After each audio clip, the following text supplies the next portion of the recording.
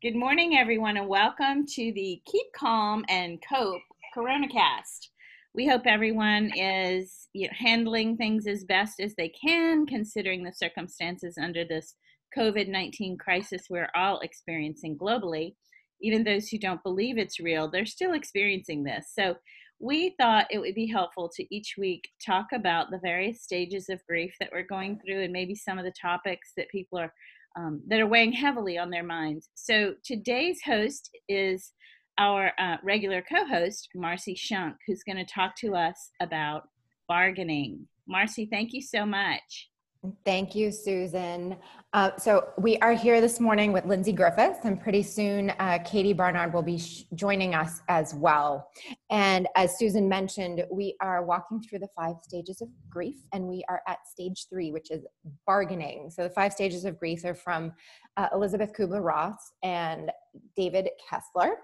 And the bargaining stage, well, it's interesting. We were talking about the stages actually as a group as we were getting on the call. And what I find especially unique about these is these stages are not always linear.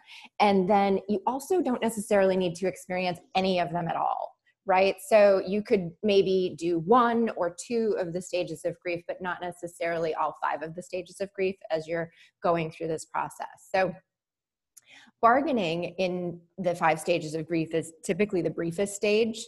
And conceptually, it's a willingness to make a major life change to get things back to normal. So in our current situation, if I shelter in place for a month, after that, I can return to my normal life. Or for me, if I shelter in place for a month, I can get my cleaners back, which would be great. So it represents the idea of really holding out for an alternate future. So we desperately want to believe when this is over, life is going to return to the way we knew it before the pandemic. And unfortunately, that likelihood is probably slim to none. So ultimately, I think we're sitting here trying to figure out where that leaves us and what is our life going to look like and how is it going to be different when this is all over and when, right? I think a lot of us are wondering when this is all going to change and go back to some semblance of normalcy. You know, Marcy, yesterday I had a call with about 22 businesswomen, like C-suite women, and it was amazing to hear the range of thoughts about what the new normal would look like. Some thought it would be just like it was before. Others were like, "Are you crazy? We're never going to go back to the way it was." So, what a good point you make. Yeah. It really is a fascinating point. And I always like to think about, the way things might change for the better. So we can certainly have that conversation later on today, because I think it's an interesting topic and an interesting conversation just to determine what are the things that we're doing today, whether it's just even working from home and working remotely. I read an article this morning about, the concept that maybe the wet ink mandate on contracts and things may go by the wayside, and then everything will be done electronically, which would entirely change the transactional world in some ways. So yeah, it's fascinating. But I think, everybody has some examples of bargaining, I would imagine, it not necessarily new to the pandemic. So, if I cook dinner every night, I'll splurge on takeout, or if I eat well during the day, I can have that cookie or that glass of wine. So those are really concepts, I think, that are basic level bargaining, where we're bargaining with ourselves. But there's also this idea of people who are bargaining with the universe or bargaining with God about whoever they think is in control and trying to really get through this by negotiating their way through it. So I'm curious, are you, either of you, experiencing this stage of grief at all, the concept of bargaining? It's a tough one for me. I feel like I'm not. This is the one stage that I really haven't struggled with, I think. I definitely see it around me, which is very interesting. People who are like, okay, so, I have a couple of, I'm a runner, and I have friends who are runners, and I have friends who are still running together, but they're like, okay, if we run on opposite sides of the road, we can still run together 3 days a week. That's social distancing, so it still counts, even though they're saying that you really shouldn't run together with people outside your household. And then there's a religious group, a very strict religious group that lives not far away from here. And the town that they're in has the highest number of cases in our county. And a friend of mine was telling me last night that a lot of them, because they have a holiday right around now, a lot of them have been quarantining themselves for the last 2-3 weeks so that they could get together for this holiday. And so I think that's an interesting example of bargaining. It's the idea of like, okay, well, they're saying that the incubation period is about 2 weeks. So if we stay home for a couple of weeks and we don't go anywhere, that means we can get together for the holiday. And it's like, well, it doesn't exactly work like that. We're still not supposed to get together for holidays or anything. So I think it's this this thing that we are seeing a lot of in society, and I'm not really experiencing it myself. I think I maybe am in the sense of like, if I follow the rules and do what the government mandates are asking us to do, we will get to a point where we can go back to the way things were. I mean, I'm definitely open to a new normal, but I'm really looking forward to hugging my friends and family again. And, you know, this idea that Dr. Fauci came out with the other day, that we're not going to be, we may get to a point where we're not shaking hands anymore, which means probably we're not going to be doing a lot of hugging with people that we either don't know well or even people we do know well. I do a lot of international travel. And so obviously Europeans are big on, you know, kissing on each cheek, and just thinking about potentially getting rid of that custom is a big, that's big. And that to me is a bit shocking. So you think like, okay, well, so I guess in the sense of bargaining, I think, well, I think if I'm going to follow all the rules, then shouldn't we be able to get back to that? So maybe in that sense, I am bargaining, but you know, otherwise, yeah, I haven't struggled with it that much. That whole hugging concept is a fascinating one. And I don't know if you're experiencing this. I was talking about this with my mom the other day, where if you're even walking, you know, in your neighborhood, or if you have to, knock on wood, I have not gone into the grocery store very much, but if you have to go into the grocery store or the drugstore for something, that there is this sense almost of fear of other people. Yeah. Or this almost not disdain, that's not the right word, but this general sense of keep that foreign body away from me, which is a very odd feeling to have about other people. Yeah, and I think, you know, as a runner, we're generally the kind of group where when you do see someone out, especially if you're running, you wave to them, you smile.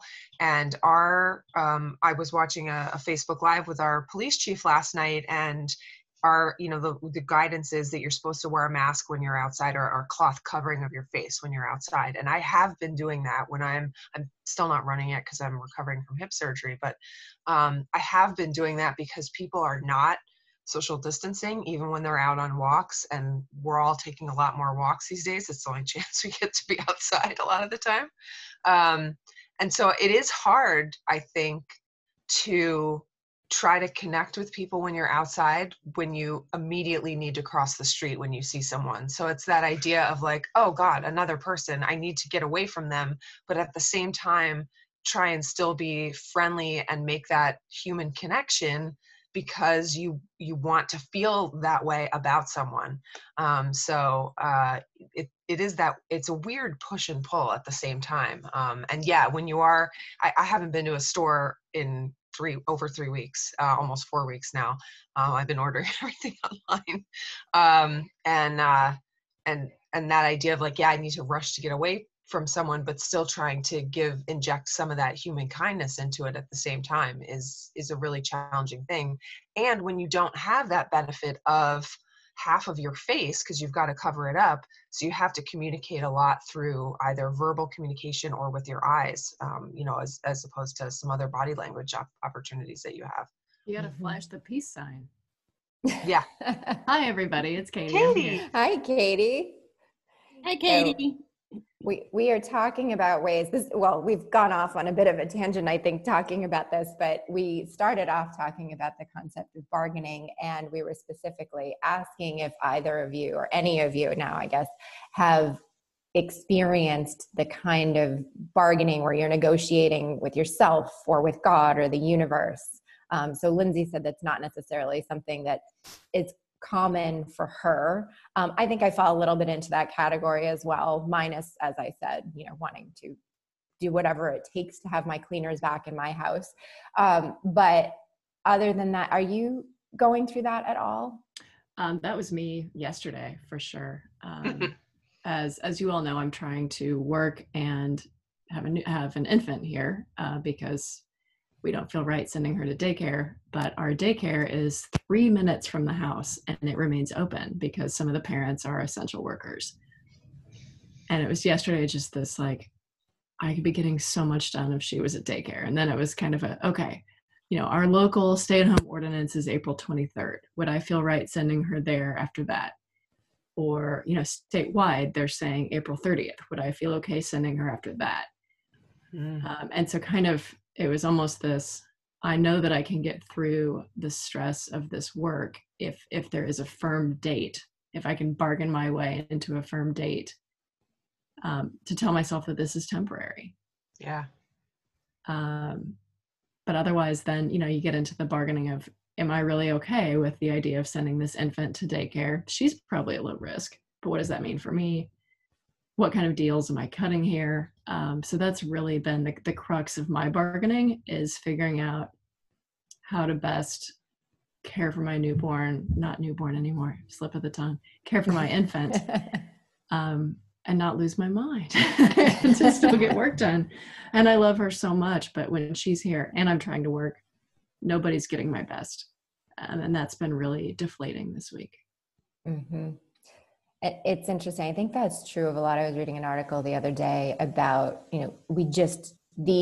what we're asking of ourselves is too much. And so some level of acknowledgement that the work productivity is going to decline if we want to be good parents and good family members is a reality that, some businesses I don't know are necessarily taking to heart. I think generally businesses and people are being good to one another right now. However, there is a level of expected productivity in certain instances where you have the work to do that makes it more challenging.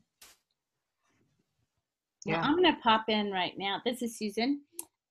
This concept, not in the business setting or in the day-to-day world, is not foreign to me at all. But this concept in any kind of stage of grief or on that spectrum of grief is foreign to me. I think because I am a realist, I sit with the way it is. I don't go through this. This phase is like, what? Who does that? But I hear you and I'm learning about it and I'm reading and I'm listening and it's making sense to me. I just personally don't, I'm not linked with, it's not linked to me, or I'm not linked with this stage of grief. I actually didn't understand it at all before we, Marcy, before you did all that great research and shared that with us this morning. So I'm listening intently.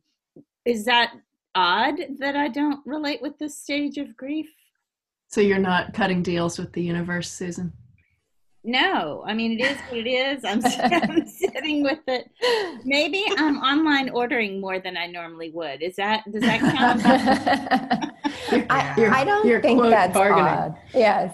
I went through the same thoughts with respect to this. And I think the one thing, so there was an article that in the Harvard Business Review with David Kessler that talked about the fact that we're experiencing grief. And one of the comments he made is that guilt is a common wingman of bargaining, which I think is such a great sentence. But the idea that, we're feeling guilt and it's manifesting ourselves, that sounded awfully familiar to me. Mm-hmm. And I suddenly felt like I was in a confessional where I had to say, I am in a co-parenting situation, which puts me and my kids at a different level of risk than say, a family Yeah. that can stay within a single house. Oh, Yeah. preach, girl. Yeah. And it changes the dynamic. And then you feel guilty, and then you wonder, well, should I be cutting that off? And what does that look like? And so it's definitely, there's a lot of that going on. Well, and then there's a whole another level of guilt if you cut that off. So you're just going to feel guilt no matter what. Either way, yes. Yeah. Are you Catholic? Yep. Because I'll tell you. I was just going to say I'm Catholic. Like, that's part of my life, right? I mean, that's, yeah. But Same here. I mean, my mom raised me with the good Catholic guilt. So Yeah, guilt is the gift that keeps on giving for those who know how to use it appropriately. Sure. Well, and I apologize if this has been covered, but kind of what I said earlier about like that feeling that nobody's getting my best. Yeah. And that really was just a weight on me yesterday, where I'm not my best professional self. I'm getting work done.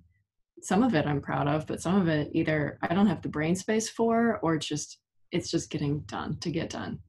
Do you think that's your own voice inside? I'm going to finish this thought, and then I would love you to ask me that again. So, my professional self is not fully where I am. I don't feel like I'm fully engaged with, my infant, because I'm not playing on my phone, but I'm checking email. I'm reading the news on my phone when I'm with her. Not having as much fun with my husband because we're both stressed. With my lovely bonus daughters, it's, they all went to roast marshmallows in the backyard with their dad, which is a really fun, nice family memory of coronavirus. And I'm inside working. And so the guilt of not being my best for literally anyone was really tough yesterday. And Susan, you asked a great question. I think that probably is just me on me, holding yourself to a standard.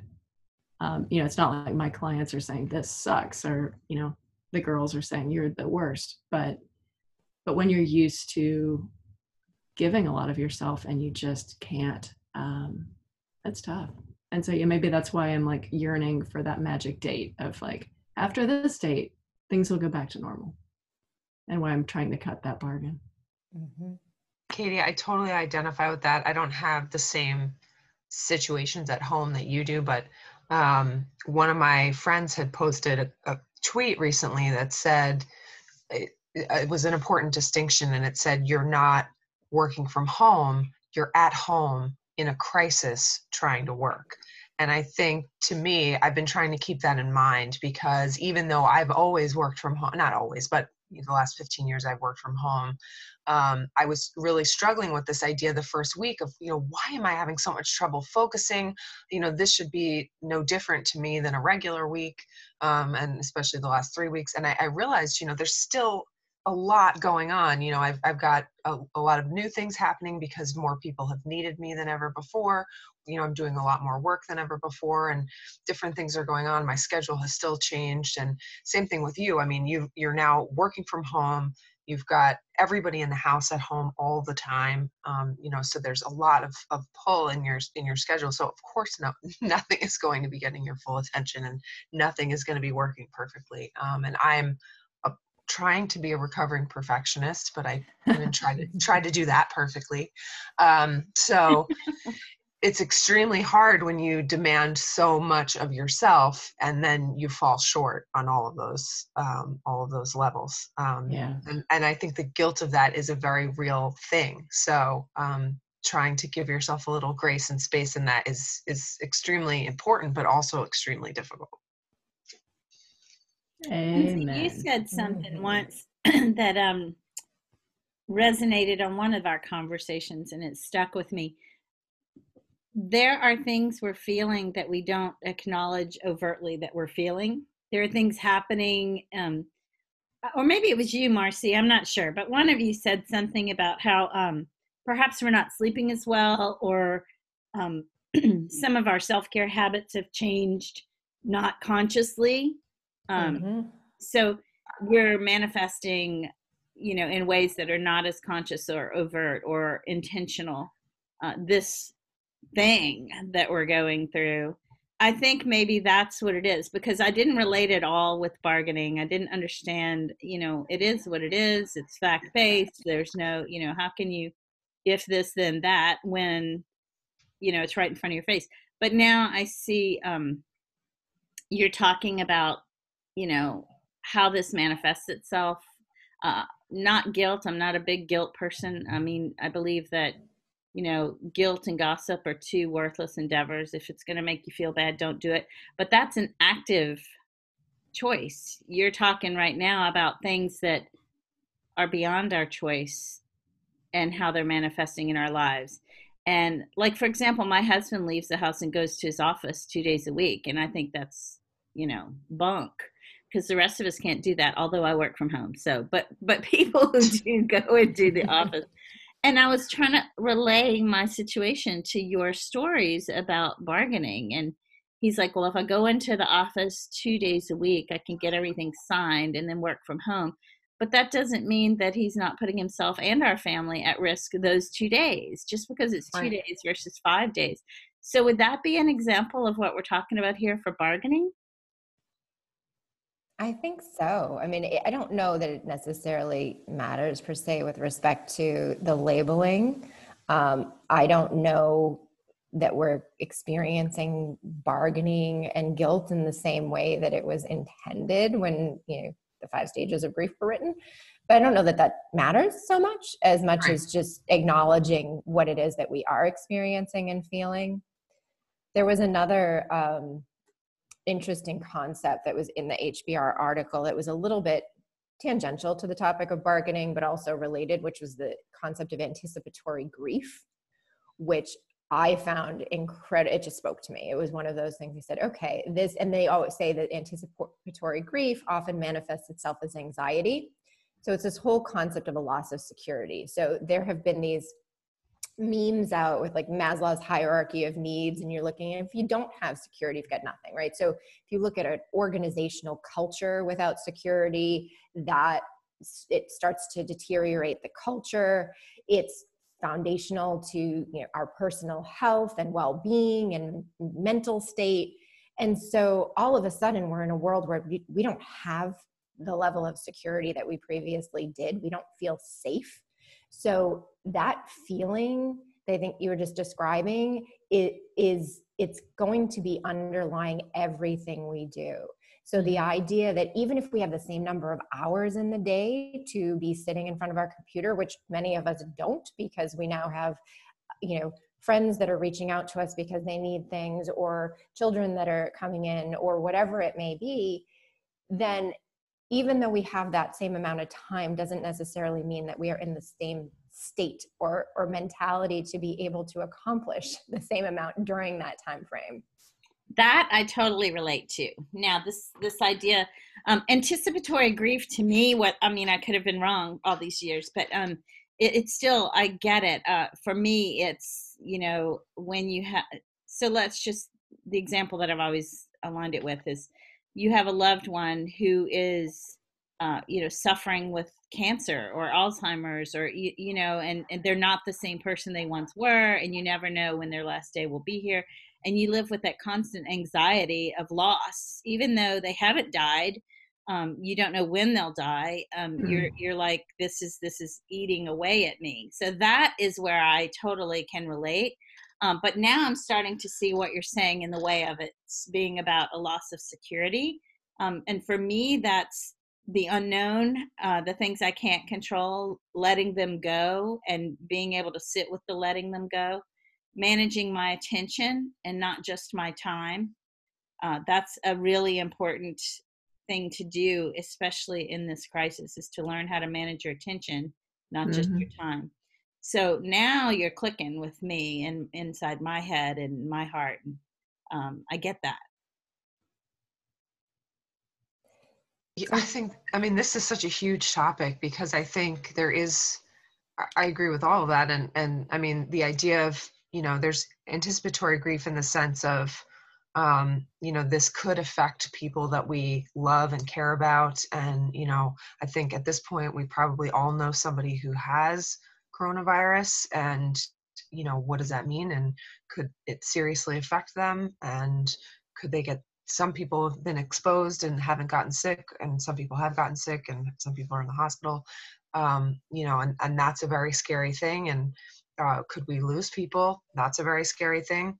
And then also, as you say, like what parts of our lives could change, what parts could change for the better, what parts might change for the worse. And then also from an economic perspective, I mean, a lot of us, everybody is as uncertain about their future in terms of their business. Yes. I'm running my own business, and I know how it's going to be roughly for the rest of the year, but I don't know what it's going to look like beyond that. Is it still going to be here?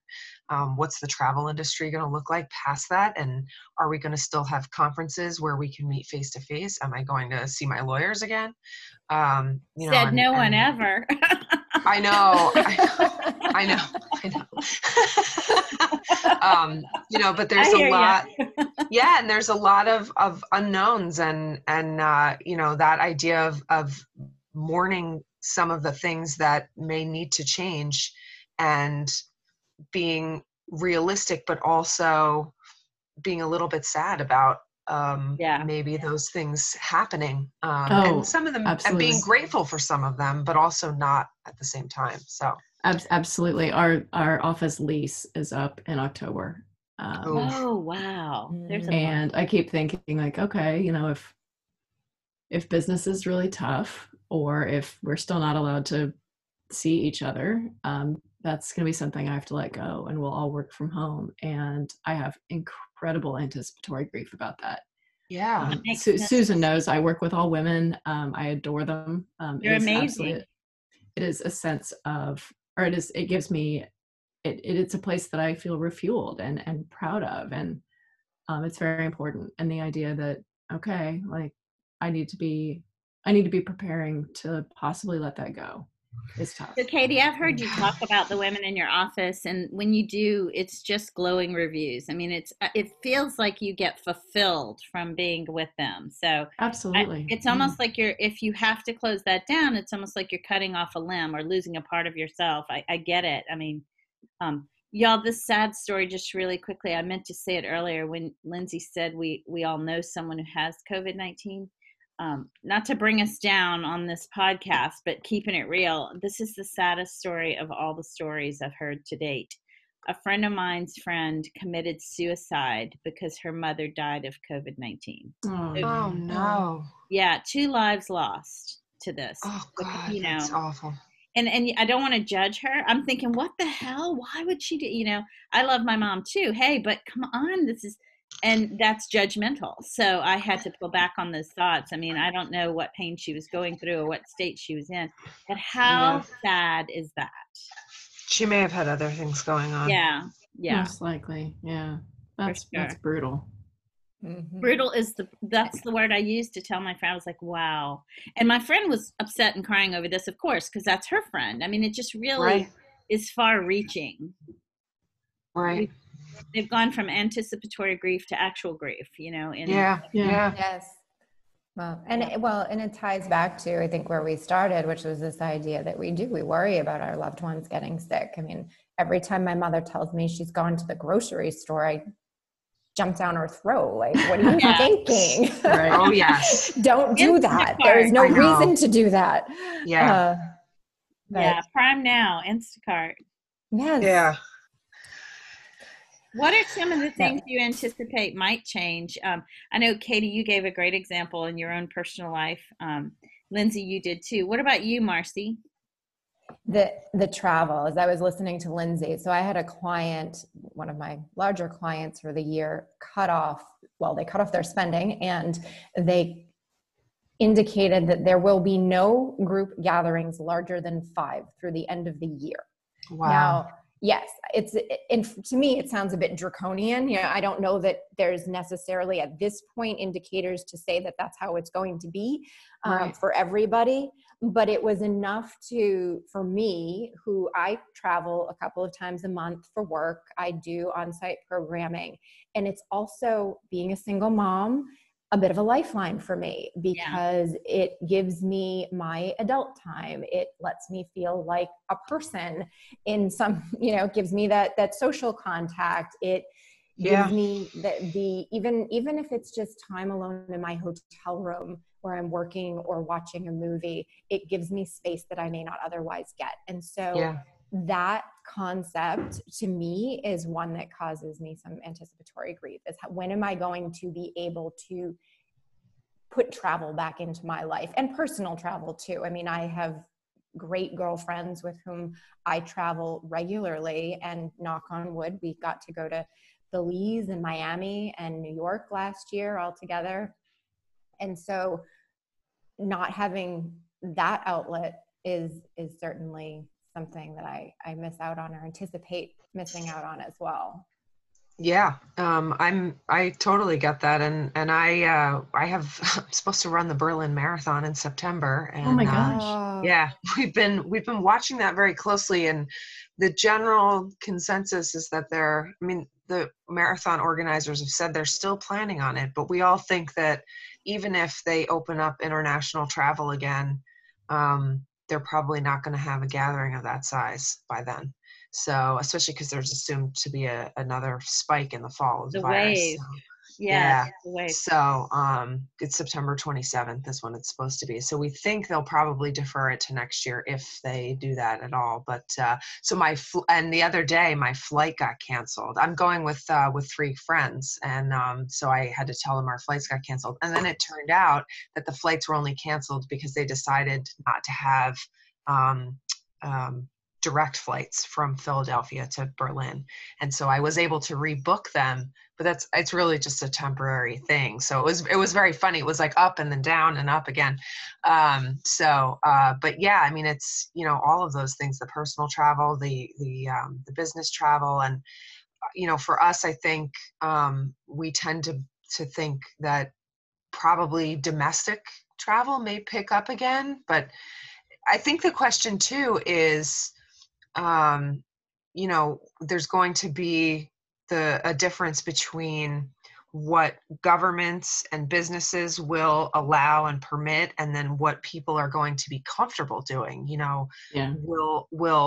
Obviously companies are going to want to build back the economics up again, but how comfortable are we going to be? And Katie touched on this earlier, are we going to be with, sending our kids back to daycare, going out to concerts, or being in big groups? Like, obviously we're going to be happy to go out to dinner with our friends and do that kind of thing. But like, how comfortable am I going to feel running with 10,000 of my closest friends at an international marathon with people from all over the world? I don't know. Mm-hmm.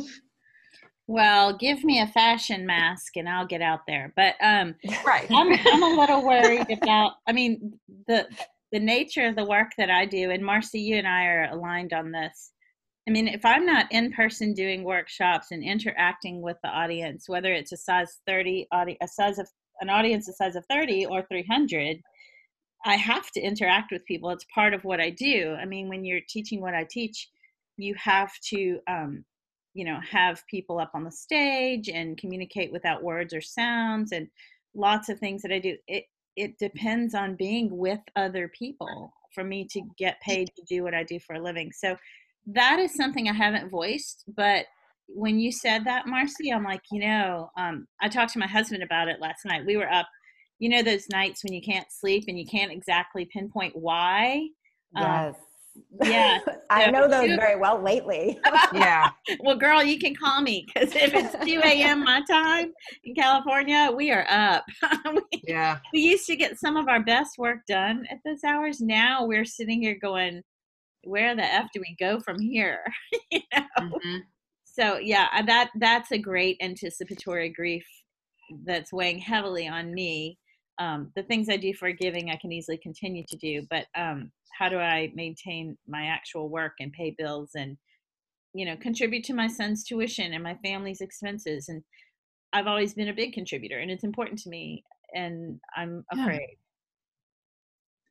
Have any of you found that when you try to have substitutes for the things like, Marcy, you talked about your girls group and travel, that when you try to, get the girls group together on Zoom, it actually makes the grief a little worse? Yes, I hear you. And we have done that. And it is sometimes a little bit like, oh, I really love these people and I'd rather be sitting poolside with them as opposed to, looking at them through a video camera. So yes, I completely feel that and see that. And on the flip side, I have been in touch with people that I may not be in touch with as frequently when this wasn't going on, which I do think is an upside that I'd like to see continue.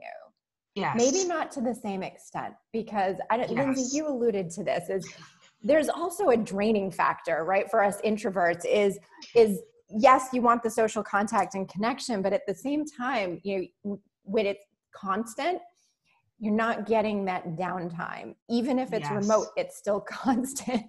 Mm-hmm. So it's harder to kind of put a barrier around yourself as the proverbial, going and hiding in your room. Mm-hmm. Yeah. And I mean, I love my friends and they're very dear to me, but I have some extrovert friends who are not dealing with this super well and need a lot of reassurance and a lot of contact. And I feel like I'm managing those relationships well into the night. And it's like, okay, guys, you got to figure this out. maybe talk to each other. And that, not you, Susan, you're fine. But some of them I'm like, okay, like, let's figure this out. I have to say I've been fortunate because like I have a group of girlfriends locally, and we had started using a Marco Polo, the video messaging app, well before this pandemic. And so we've just kept that up during this, and that's been a lifeline for us. Wait, what is that? It's sort of, the kids call it Snapchat for old people. I don't know what Marco Polo is.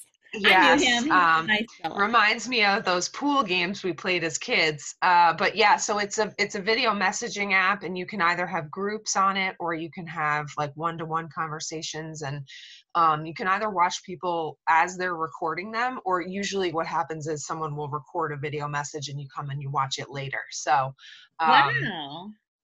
It's really great. So we there's a group of 5 of us, and we share back and forth. So we had been doing that anyways. And we're all local, and I see these women. I ran a marathon with a couple of them last year. We train and run together, but obviously we can't see each other at the moment. But we had already established that. So for us, it wasn't that unusual to just keep it going. So that's felt very normal to us. It's been a bright spot. Although things have, changed a little bit because we're all not, actually, I can't say that we're not all home. One of us is a physical therapist in a nursing home. Goodness. Yeah, and she got exposed last week. So it's been a tough week. And another woman's husband is a nurse who works with positive patients every day. So that's also wow. That's hard. Wow. That's scary. So let me ask you, where I live, all the hotels are shut down except for those who are providing, shelter for the first responders. So if you're a healthcare professional or you are a cop or a fireman, firewoman, fireperson, you have a place to stay in those hotels, but they're bleeding money. Like they're, I don't know, this is scary for everyone, but I think, Marcy, you put the perspective into play when you said, let's not everybody rush out and hoard all this protective equipment because the first responders need that. So I think this is another way of extending to them. And yesterday I saw that our pet daycare place, it's sort of like the Ritz for doggies and cats. People love their animals as if they're family. I know I do. And they are open for first responders' pets so that they'll care for them while the first responders are at the hospitals, nursing homes, facilities. Awesome. That's fantastic. I thought that was a little positive. But yeah, this is a scary time. Mostly, I'm not scared of the actual coronavirus. I actually had to sit with it for a week and a half, wondering if I had it. Remember, it took time to get the test results back. Was not anxious at all about the actuality of it. What I am afraid of is the unknowns with other people that I love and care about. Less about me and more about my business and my son and my husband and my friends. So yeah, now I'm getting, I'm getting a really great understanding of anticipatory grief. Thank you, Marcy, for bringing that up. I wonder what are the positives, maybe some, changes that are on our radar We're for looking how we're going to yeah. do things differently, or hoping we might come out of this, in a good way. I think we're all starting to not take teachers for granted. Oh, yeah, for There sure. had been, it had kind of bothered me. There had been kind of a dialogue, memes and things on Facebook of, I just saw people criticizing their kids' teachers for the past couple of years of, this, they dared to give my baby a B, and things like that, where, When your baby really they're deserved to see. So right. Like there was kind of a societal tide, I think, against teachers. agreed. And now that we are all in that chair, I'm seeing a lot more acknowledgement of how hard that job is. Are the teachers doing it perfectly right now? No. Is anybody? No. But when you see how much goes into executing the lesson plans, I would like to think that a greater respect for teachers is something we come out with. I'd like to think that a greater respect for grocery workers, Yes. restaurant workers, all the frontline folks is something that we remember. Custodians, Absolutely. Mhm. keeping it clean. I'd like to think that maybe we're a little bit nicer. Well, from what I've heard, they're not being that nice to them now. So Yeah. it would be nice if they started that now. True. Yeah. I Yeah, hear ya. being kind. You never think you'd have to sell that, like, why are we having to promote being kind? Shouldn't it just be who we are? Yeah, that's, Yeah.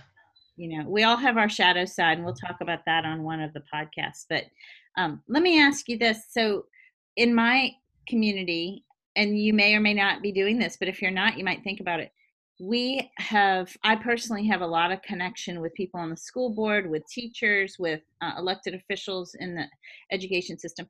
And we have done major brainstorming sessions, and people like myself and you ladies are I think we're pretty smart. We're certainly able to teach and to help, children learn in many ways. We have done something. I'm adopting a teacher. Let's just say that. So I have adopted a teacher, and I'm making all of my technology available to this person so that she can then teach her class while she's still trying to juggle homeschooling her own children. So I'm so glad that you brought that up, Katie, because that is really, I wonder what this is going to do to the future. These kids who are having big, huge gaps in learning, and their experience Yeah. at school, it's not just about ABCs, it's about the experience with others, the social norms that take place. So we're Well, adopting a teacher. You might want to think about it. I mean, that's a great idea, but I have a couple teacher friends locally, and one of them posted a great thing the other day about how, yes, there is the social norms, and there's a lot of things kids are missing out on, but what they are learning at home at the same time during this is that idea of, greater empathy for the world. And, what if they learn that school, there's more to life than school, that, there's this idea of a world that's bigger than them that, we need to stay home for right now. And, Good point. what if we're Mhm. really training the next generation of leaders by this period of time in which these kids are forced to stay home and learn other skills that they're finding because they're having to be home right now and not do the things they would ordinarily do, to be a little more Yes. creative. So I think there's a really interesting aspect to this that we may not be thinking of, because we are also focused on the way things normally have to go. Yeah. Yes. And I'm hoping that on the other side of this too, there'll be more integration of all of these great online learning tools. Yes. One of the things I've seen is there's a lot of, my older son in particular, he goes down these paths, not necessarily when he's supposed to. So maybe when he's supposed to be working on an assignment for whatever topic, he gets on the platform and he starts going down these other places. And so yesterday I walked in to check on him. He was supposed to be doing science, I think, and he was, watching a video on the Ku Klux Klan. And Oh. I said, okay, I think that's fantastic that you're curious. He loves history and that you want to learn more about this, but can we finish the assignments first? So, but that idea that I think there are opportunities for them to follow their own curiosity that aren't always there in a traditional school structure, which is fantastic. And the fact that they're using the time to do that is great. So I like that kind of that independent study concept. I think there's also opportunities, and I was well aware, so my older son is ADHD, and so his capacity to organize his time, he needs help. And so for him, teaching him how to take his assignments and turn them into bite-sized pieces and help him plan, he certainly gets that at school, but I think it's helpful to get that one-on-one at home as well, so that he can start to think about how to manage himself, which is where I want to get him.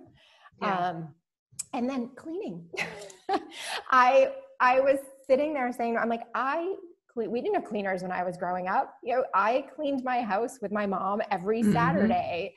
And I sat there and I'm like, oh, you don't know how to clean the bathroom and clean the toilet and sweep the floor. They sweep the floor, but for the most part, I was teaching them all of these new concepts that were just, woo, which was, I found both hilarious and rewarding from my perspective. And because they love Annie, they were singing Hard Knock Life at the same time.